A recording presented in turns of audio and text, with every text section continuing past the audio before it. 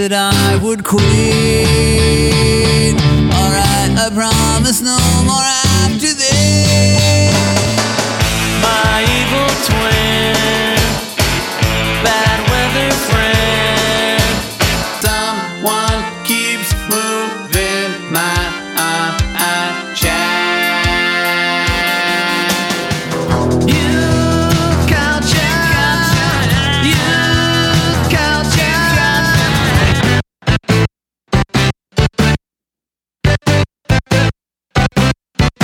Push back the hands of time.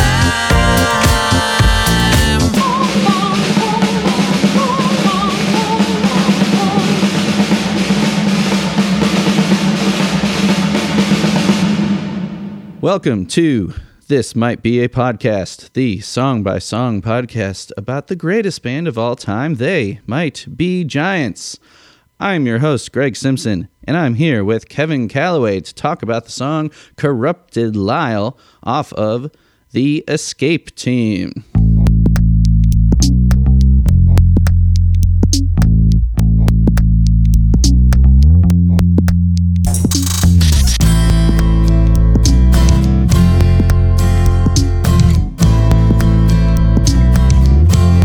Corrupted life from his head to his farm. No one saw the system fail, and no one found a paper trail. Corrupted life, his brain is a burning wreck. His name is destroyed and besmirched. His reign's been cut short to make way for a bite-sized piece of stuff. Kevin, what's up? Not much. Just sort of relaxing, enjoying one of those rare weekends where I don't have any homework due. So Very sort nice. of chilling. Yes, so you are from Seattle, yeah. Yeah, I'm from Seattle, and I'm currently Currently, in Los Angeles going to school at USC. nice. What are you studying there? Computer science. So I'm talking to another young pup here. How old are you? I'm 25. A little older than your typical undergrad, but still pretty young. Okay. All right. So did we first interact on Reddit then, or on They Might Be Ship Posting? Where did Yeah, we? it was on Reddit. I don't remember if it was you or someone else, but basically made a thread where they were saying like, hey, what ranking would you rank the albums in? And I just really, really like the Escape Team, which seemed to be an unpopular opinion. Everyone else was putting it like right near the bottom. So you reached out to me and you're like, yeah, I think you even asked me, are you the guy that wrote the comic? Like, why do you like the Escape Team so much? Because clearly only the guy who wrote the comic could like this album. Nah. Right. But no, it spoke to me in a way that like No There Be Giants album had for a long time. And I just I had it on repeat for the first month or two that it was out. I just loved it. I lived inside that album. Yeah. It's kind of a weird album in that it's that collaboration for the comic, and we could talk about that. So it's kind of a collaboration with the guy who did the comic is David Cowles. Cowles? I think so. Yeah. Yeah. So I think when it first came out, there was a little bit of discussion in like the fan community about whether this was even in the canon of albums. Mm-hmm. And I think now it's accepted that it is, but it kind of had a weird spot in that it was an album that existed in a partnership for something else and not like a standalone album. Mm-hmm. It's weird in a lot of ways because like it's only 20 minutes long, and it's like a concept album, which is like the only time Maybe Giants have ever really done like a full concept album like this. Right.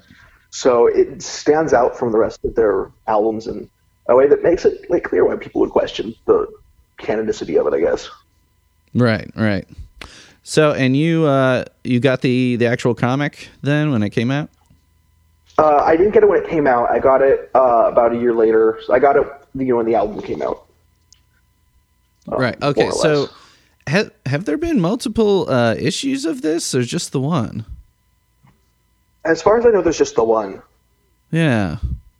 So yeah, I was looking at it. I was hoping to maybe grab like an E version of it last night, but there doesn't seem to be one available, just so I could check it out. But it's a comic that's 18 pages that's introducing 12 characters. So I'm like, how much info can you really be getting on the characters introducing 12 in within 18 pages? Honestly, I wasn't that big a fan of the comic. So basically, like the rundown of it is there are all these people. I guess the escape team that have been caught by the government. They're in this government facility, and there's I think a senator who is going to go check out the facility, make sure it's secure and everything. And then the guard is basically walking by all of the cells where they've kept the escape team, and each member gets like this, one paragraph or really more like 2 or 3 sentence introduction, just like, oh, this is Duncan, he's a fish, and now he likes basketball, and so we call him Duncan. Yeah. And so you just get these really bite-sized descriptions of each of the characters, where they got their nickname and what happened to them in the nuclear explosion. And then basically at the end of the comic, the senator takes off her mask and she's secretly Bernice Rubber, and she helps the rest of the escape team break out of the facility, and then they all run off into the night. So it's there's very little plot to it, and the characters are really they're introduced one right after the other, in a way that it doesn't really give you any time to know these characters. The album is a much better place to learn about these characters. Right. It's almost and with Corrupted Lyle specifically, I had such a personal and emotional connection to the lyrics of the song before I read the comic. And then I read the comic, and I'm actually, I'm realizing we're skipping ahead here. Before we get to Lyle himself and his story, we jumped right into the escape team when we should be talking about your fandom with the band in general. Let's put a pin in that. We'll come back to Corrupted Lyle. Yeah. So when and how did you become a fan of the band? I was 7 or 8 years old. I had no interest in pop music at the time. Most of the music I listened to was either Disney silly songs still, or Weird Al Yankovic. Hell yeah. And my dad had Flood on CD. I think he got it when it came out, probably because he liked Istanbul or Birdhouse or something. And he put on Flood one day, and I heard Particle Man. I thought they were saying Barnacle Man, so I thought it was a SpongeBob song. Yeah. But I don't know, that was enough to get my foot in the door. Yeah. And this was right around also the time that No came out. So we didn't have No at the time, but here I was, and I was getting into the Rubber Giants, and I was this little kid, and they're like, oh, well, the Rubber Giants have this kids album now. So we got that, And so that was sort of where it became that's where my fandom started, is with those. I saw them for the first time in 2003, I think. I would have been 9. Wow. When they were supporting the Bed bedtime book. Oh, okay. Yeah, we've got that. And so that was cute. And it's actually one of the creepier looking kids books that we own. When we had our daughter, we're like, well, we got to get the They Might Be Giants kids book. And the art is actually done by, I'm blanking on his name, but it's the same guy that did the album art for one of my all-time favorite albums, Reconstruction Site by the Weakerthans. I'm not sure if you're familiar with that band. I am not. But the artwork it doesn't look like your typical kids album. It's a little bit darker, I suppose, but I digress. That's understandable for the Movie Giants project. Yeah. Mm-hmm. So anyway, so then I just sort of made it my goal to like, I guess, fill out their discography, get the rest of their albums. Because I was sort of obsessed with them. They were sort of the only rock band I really liked at the time. I think the only CD that I had was like Weird Al Yankovic's Running with Scissors, and then it was like Apollo 18 and A User's Guide to Their Every Giants, and then the earlier years, and I got all of them up to I think The Spine was coming out. That was I watched Gigantic. I had Direct from Brooklyn on DVD, and I spent a lot of time on This Might Be a Wiki just to sort of like learn more about the band, and Yep. I remember like looking up to people like John Lewis and like Quinn Collar, is that her name? Just because like they seemed like super fans that like, I want to be like them one day, like just be super like, I want to be someone who's known. They might be Giants fans, like they might be Giants super fan. But then, when I was like 12, I started to get into like more different kinds of rock music. And even though I still had a very special place in my heart for They Might Be Giants, just because I was starting to listen to other music now as well, like the obsession, I guess, sort of faded, and like they were no longer my favorite band. I was getting into like groups like, actually, I went through a kind of a crazy musical journey. I listened to a lot of progressive rock when I was in middle school, so like Rush and Dream Theater and Yes. Sure. I was obsessed with Buckethead for a while. And then I got into sort of more weird stuff, Mr. Bungle and Man Man, and like The Residents. And then I sort of settled into sort of like the indie folk world, so Skittish, Rilo Kiley, Neutral Milk Hotel, that sort of area. And They Might Be Giants were sort of always there, but they weren't nearly as prominent. And about the time that Nanobots came out, I remember listening to it going, this isn't good. I love me some Nanobots. Yeah, I like some of the songs on it a lot, but just overall I was kind of disappointed with it. And then when I went, and then I left for 2 years on a mission for the Church of Jesus Christ of Latter-day Saints. I was in Peru for a couple of years. And in those 2 years, Glean and Y and Phone Tower came out. And I was sort of dedicated, I was consecrated to God and the gospel of Jesus Christ. And I wasn't allowed to listen to pop music like that. So like I had no idea about these 3 albums until I came home. So I came home, and my brother was like, you need to hear Glean because it's really good. And so I got Glean, and he also said like they have another album. He was talking about Why, and he's like, we should go get that other album. I went to the store, and they didn't have Why. They had Phone Power, which he didn't know about. So I got Phone Power instead. And then he's like, oh, this isn't the album I thought you were getting, but okay, cool. It's another Giants album we don't know. I listened to those back to back. I went, oh yeah, those are pretty good. Like I dug them, but I could definitely feel like there was this sense of like I'm just not the man I used to be. That like There Might Be Giants isn't that important to me anymore. Oh, but that all changed when TNBS popped up. Actually, I just sort of like they might be shitposting for those that don't know. Yeah, of which you are an admin. I am right? an admin, and it's sort of funny because like. So, as an active member of the Church of Jesus Christ of Latter-day Saints, I try not to cuss, and so I'm like, I can't even say the name of the group that I'm an admin of. So I just call it TMBS and hope people know what I'm talking about.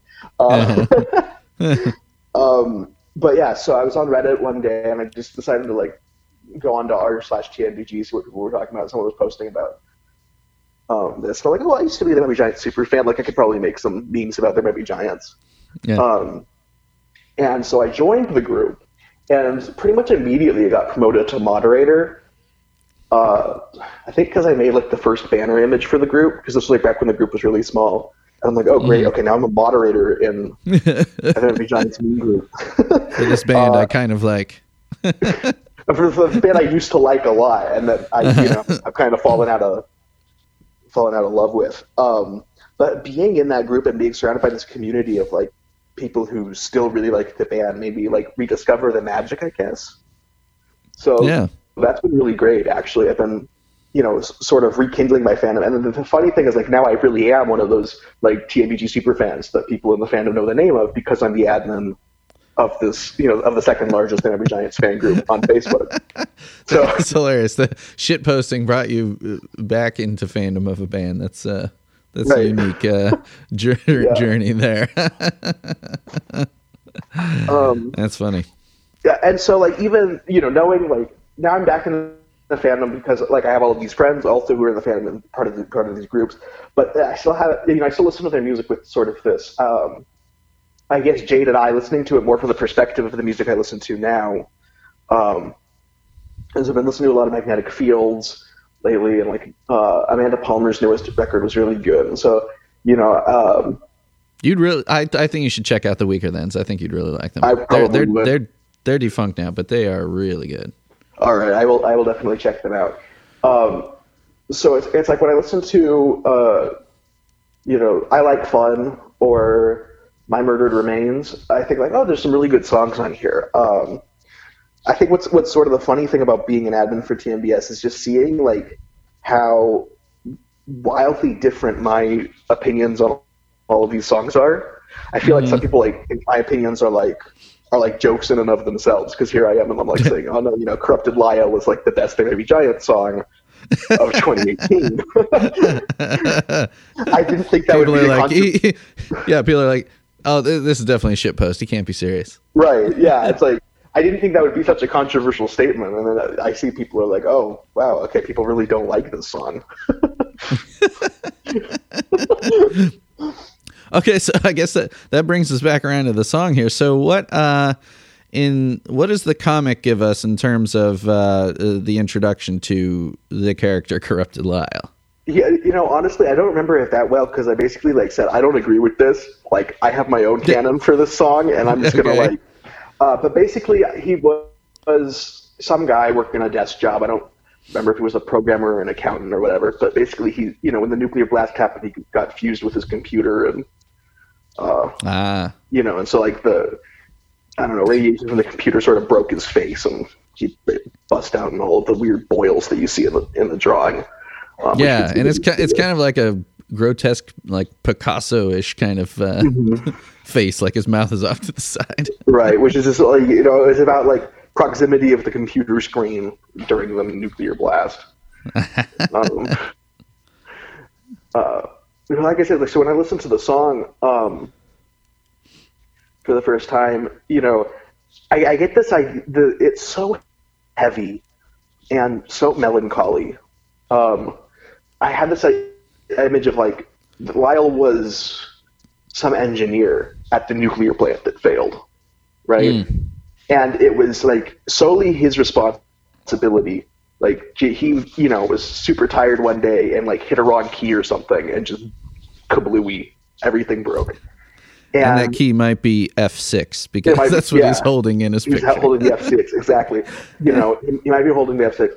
And, there's this indication, no one saw the system fail and no one found a paper trail that like, no one knows that it was Lyle's fault that this thing blew.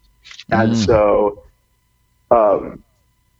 he's living like with the guilt himself, like, thinking like, I could have fixed this, I could have saved everyone. But at the same time, he's like, no one's actually like chasing after him or blaming him for it. Yeah. It says no one found a paper trail, but then it says his name is destroyed and besmirched. Well, yeah. It also says he snuck into the Hall of Fame and no one knew his proper name. So I feel like, that's sort of where I got this interpretation. Like for him, his name is destroyed and besmirched because like, he feels like he ruined everything. But then when it says like no one knew his proper name, that's sort of where I felt like, but even though he felt like his name was destroyed, like that was, no one else knew that. But again, like that was my interpretation of the song, hearing the song for the first time and then reading about it. Right. That's where he's just like regular working a desk job and gets fused with his computer or whatever, and it's like that's so boring. I like my high stakes interpretation of it so much more. Like that's so, like, my canon view of it. Definitely, yeah. I like that take on it. The video does tell us that his proper name is Lyle Lowe. Or Lowe. Yeah, I guess Lowe would be how you pronounce like it. Lowe. And then you see him like trying to delete his record from the machine, which I think is one of those. I like how they show him holding. I like how they show him holding all these outdated pieces of technology like floppy disks. Yeah. Yeah. Well, does the comic? Do they give any indication of whether it's supposed to take place in the current day? I think I don't remember. Like I said, I read the comic once and I went, "Oh, that was disappointing." And then like I put it on my shelf. I don't have it with me in Los Angeles, back in Seattle. So otherwise, I would like go get it and like say like, "Oh yeah, But I think it's set in the future still. Like okay, yeah.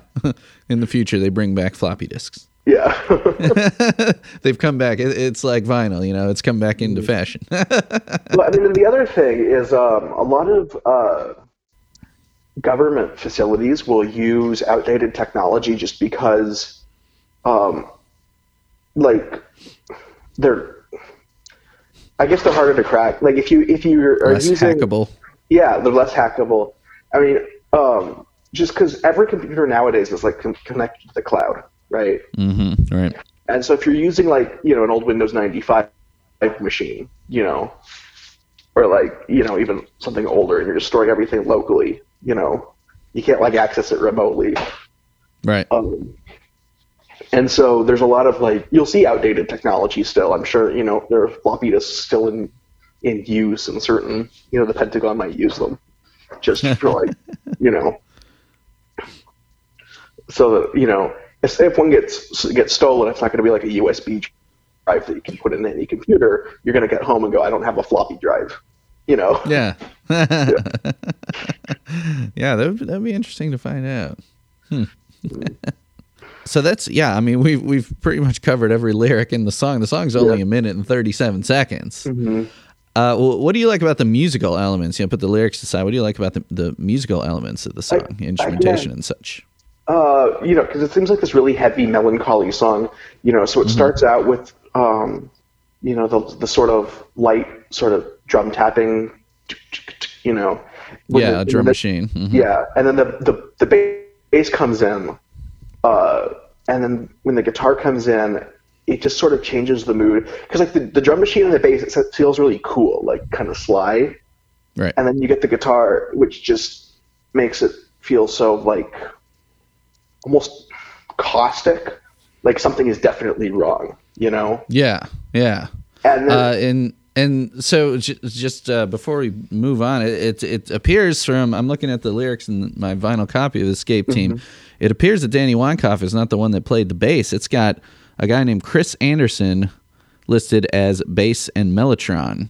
And the mellotron, I believe, would be the you hear kind of a synthetic string kind of sound, like a cello kind of sound, a string section sound.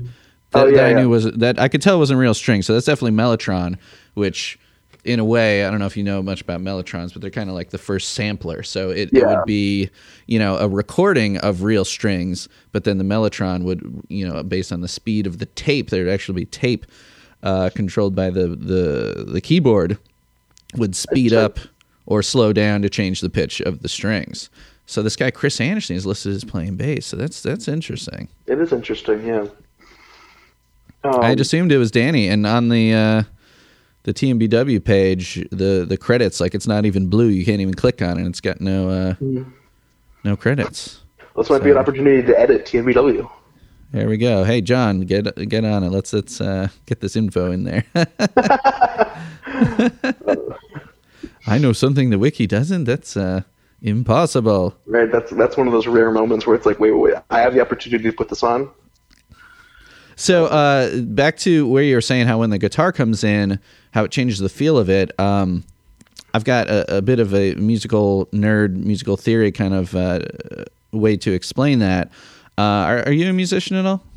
Yeah, I'm a songwriter, and I like to sing. I don't really play any instruments. I used to play bass guitar when I was in high school. I was in a garage rock band, but over the summer I was working on a new album, and I was like trying to learn my bass part so I could like get back into that. Yeah. But I still just don't. I don't think of myself as an instrumentalist. I think of myself as a songwriter above all. Okay. Yeah. Yeah. So yeah, I'm a music teacher, and I went to school for music education. Took lots of theory classes and all that, and so the way you were saying that after the bass little intro starts, that when the guitar kind of changes up the feel, and I've got kind of an explanation for that. So one thing that is on the wiki is a guitar tab. Someone has tabbed it out, and for the key is A Phrygian. Now, there's all these different modes, different scales to use in music, while in pop music, you pretty much just hear two, the major scale and the minor scale, which are actually known as Ionian and Aeolian in the old school terminology.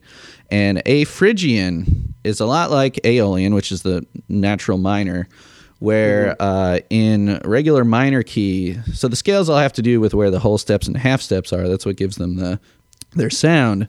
In a regular minor key, you have the half steps between the second and third and the fifth and sixth.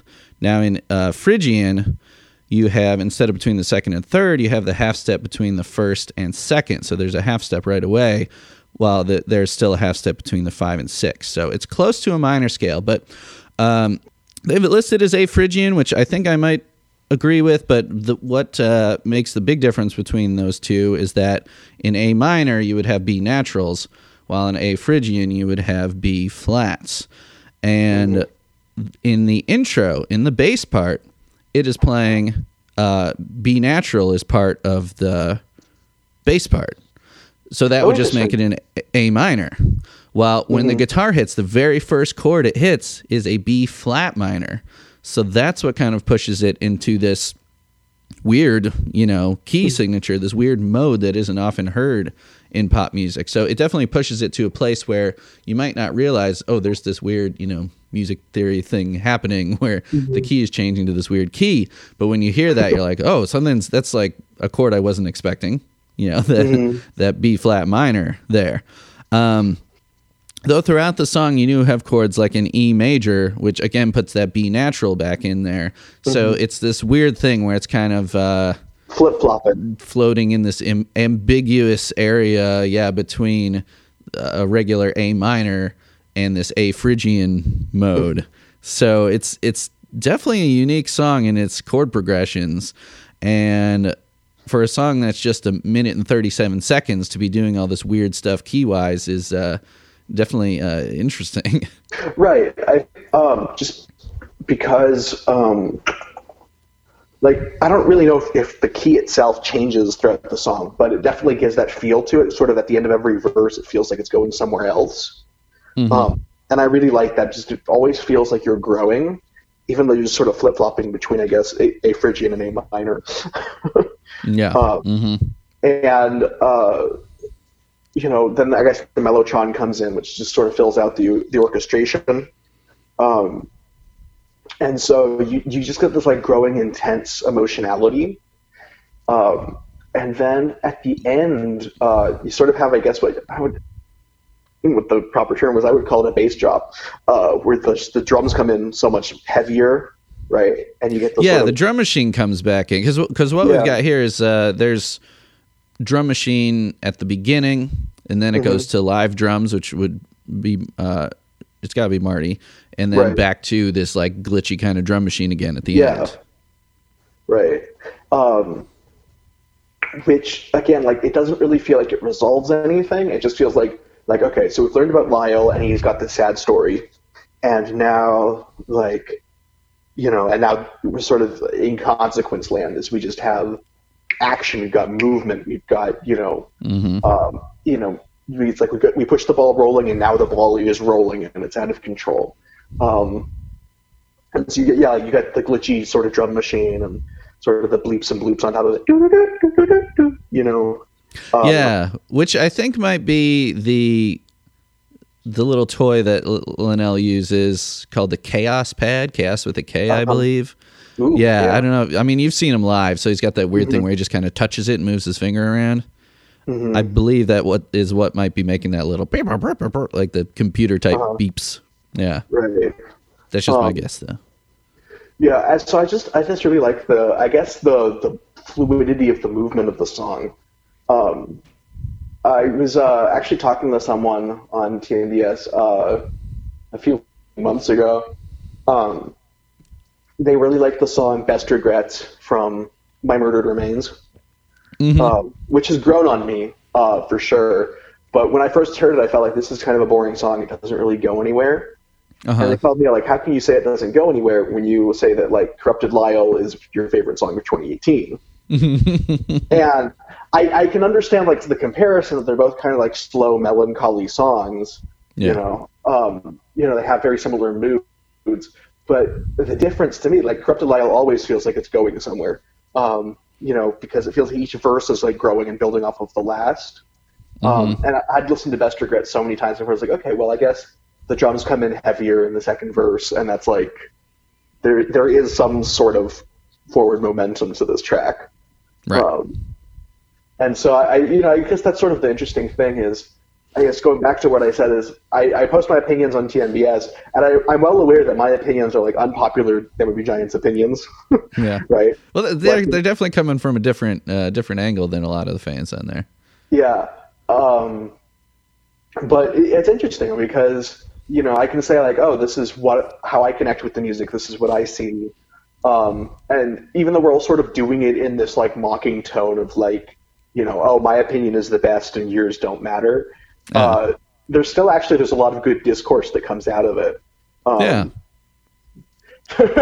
Which is why I like, so Rachel Jones, who's doing her dissertation on There Were Giants.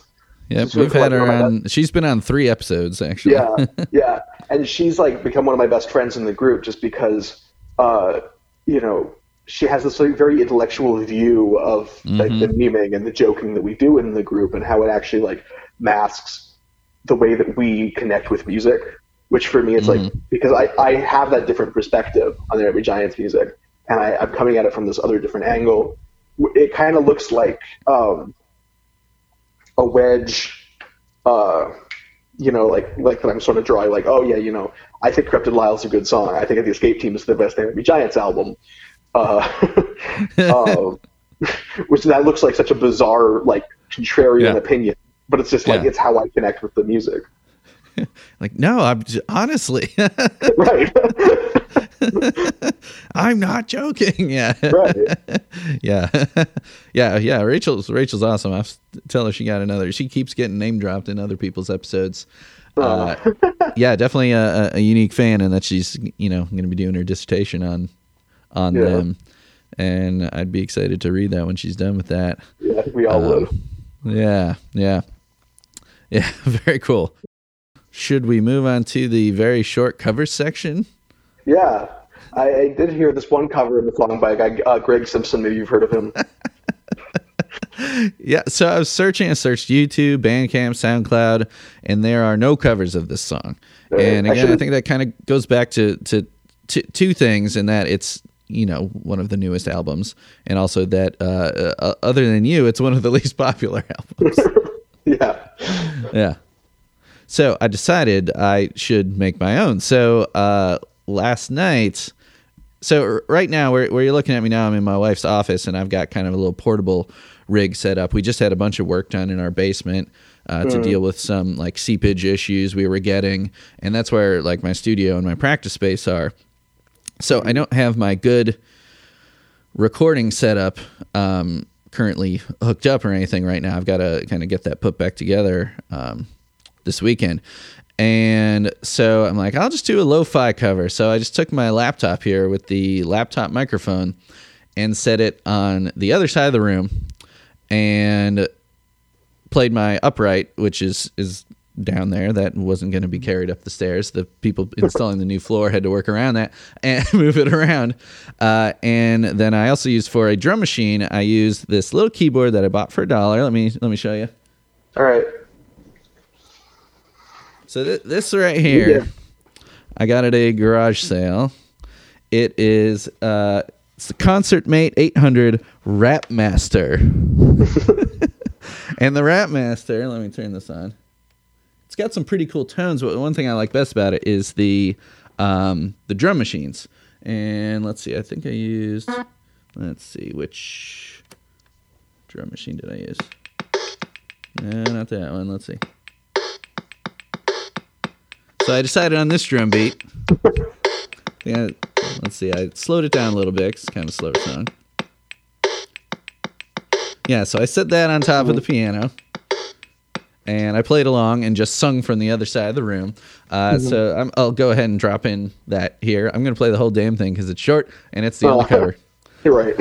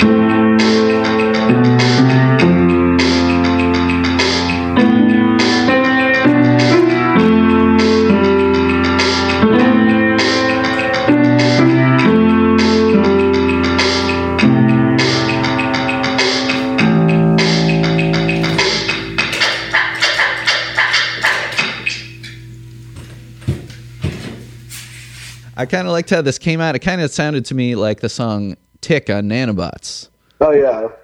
Right? So it's kind of just like a sing-along to the piano, you know, not close mic'd, just kind of the whole room sound. So I was kind of pleased with how that came out there. So it was just the piano singing and this Ratmaster. And at the end, it features the Ratmaster has this scratch pad. Which is one of the key features. It's also got these little touchpads for some orchestra hits. So, what did you think of my slapdash cover I did in 3 takes? I actually really liked it. Except this was sort of my reaction to it is like it was really good. I was grooving along to it, and then when we got to the ending after the final verse, sort of where the drum machine comes back in the original recording, because I really like that in the original recording because it's so hard hitting and it really just feels like, okay, now we're here.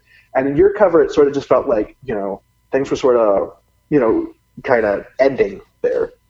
Okay. I decided intentionally to bring back the bass line from the beginning, which is that little bass line again with that B natural that only happens. That little progression only happens at the very beginning. I decided to bring it back. Piano solo. Yes. Yeah, I like the piano solo. But there was definitely this feeling of this is like a completely different energy from the ending of the original song. And those are my thoughts on a cover. You got to bring your own spin to a cover, or what's the point? Right. Yeah. No, I totally agree that covers should be suitably different. I mean, on the John Henry cover album, I contributed 3 of the songs, and they were completely unrecognizable from the original Heavy Giants versions. Yes, nice. Yeah.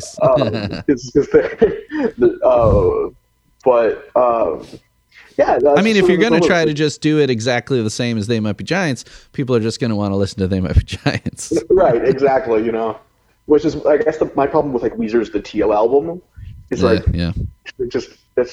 heard these songs before. I don't need to hear Weezer sing them if they're not going to do anything with them. Right, and they picked just some of the biggest hits. There was deep cuts there. Wasn't did they do Take on Me or what did Yeah, they did, I think they did Take on Me, yeah. Yeah, so it's like, dude, I've already heard like 10 bands do that. I don't need to hear you do just like a note for note cover of it. Right. Yeah. But I guess, you know, like for me, like when I think about doing covers, like I do try and like emphasize, I guess, the same bits, you know, that are like emphasized in the original version of the song. Which, I mean, I guess that's, you know, that's sort of a matter of opinion. Like what stands out to you in one song versus what stands out to you in another song. Right. So like, we're just thinking, oh, it's interesting that like that, you know, that's not the same choice that I would have made, I guess. And I, you know, if I had been more proactive when I was at home over the summer in my studio, I would have made a cover of Corrupt Lyle as well. Here in Los Angeles, I don't have any recording equipment with me. But yeah, then we could have said like, oh, okay, so this is what stood out to you from the song, this is what stood out to me from the song. And that's sort of, I guess, what the important thing of like listening to covers is. So yeah. Yeah. Yeah. So yeah, I'm a little bit worried I might come across the same situation as I do more episodes on the Escape Team. The only one I've done so far is I did Duncan, of course, with Abby Bash way back in the spring, and yeah, there were no covers of that either. So, yeah. what are you gonna do? So hey, fans out there, get on. If you do covers of Escape Team songs, I can pretty much guarantee that they will end up on that episode because you know it might be the only one. So yeah, if you want to be featured on an episode, cover one of the Escape Team songs. Or even My Murdered Remains, too. Those seem to be lacking in covers as well. So I think we have reached the moment in the episode where you must score this song. So we're going 1 to 10 with decimals. All right, well, it's definitely, for me, it's a 10.0. It's one of the best songs ever. Probably, you know, it's like one of my favorite Maybe Giant songs. It's definitely the best song of 2018. You know, well, the best Maybe Giant song of 2018 for me. I keep listening to it over and over. Wow. And, like, super controversial opinion, but I love it. I love a controversial opinion. You know, we you know, it's like, you know, me saying that Dr. Worm is my favorite They Might Be Giant song. I mean, I can't lie and say that it's not. Right. But it's probably a lot of people's favorite song. Well, I you mean, know, there's definitely, the hits. like, I love Istanbul. I feel like Istanbul is one of those songs that is, like, kind of pooped on in the fandom because everyone's like, oh, everyone knows Istanbul and they play it live at every concert, and when you hear something that's not Istanbul, I'm like, I love it. The fiddle solo just top notch, and you know, and so it's like it's not my desire to just be like, oh, you know, it's obscure therefore it's good. I just have my musical taste, and it's kind of different from like a typical Maybe Giants fan's musical taste.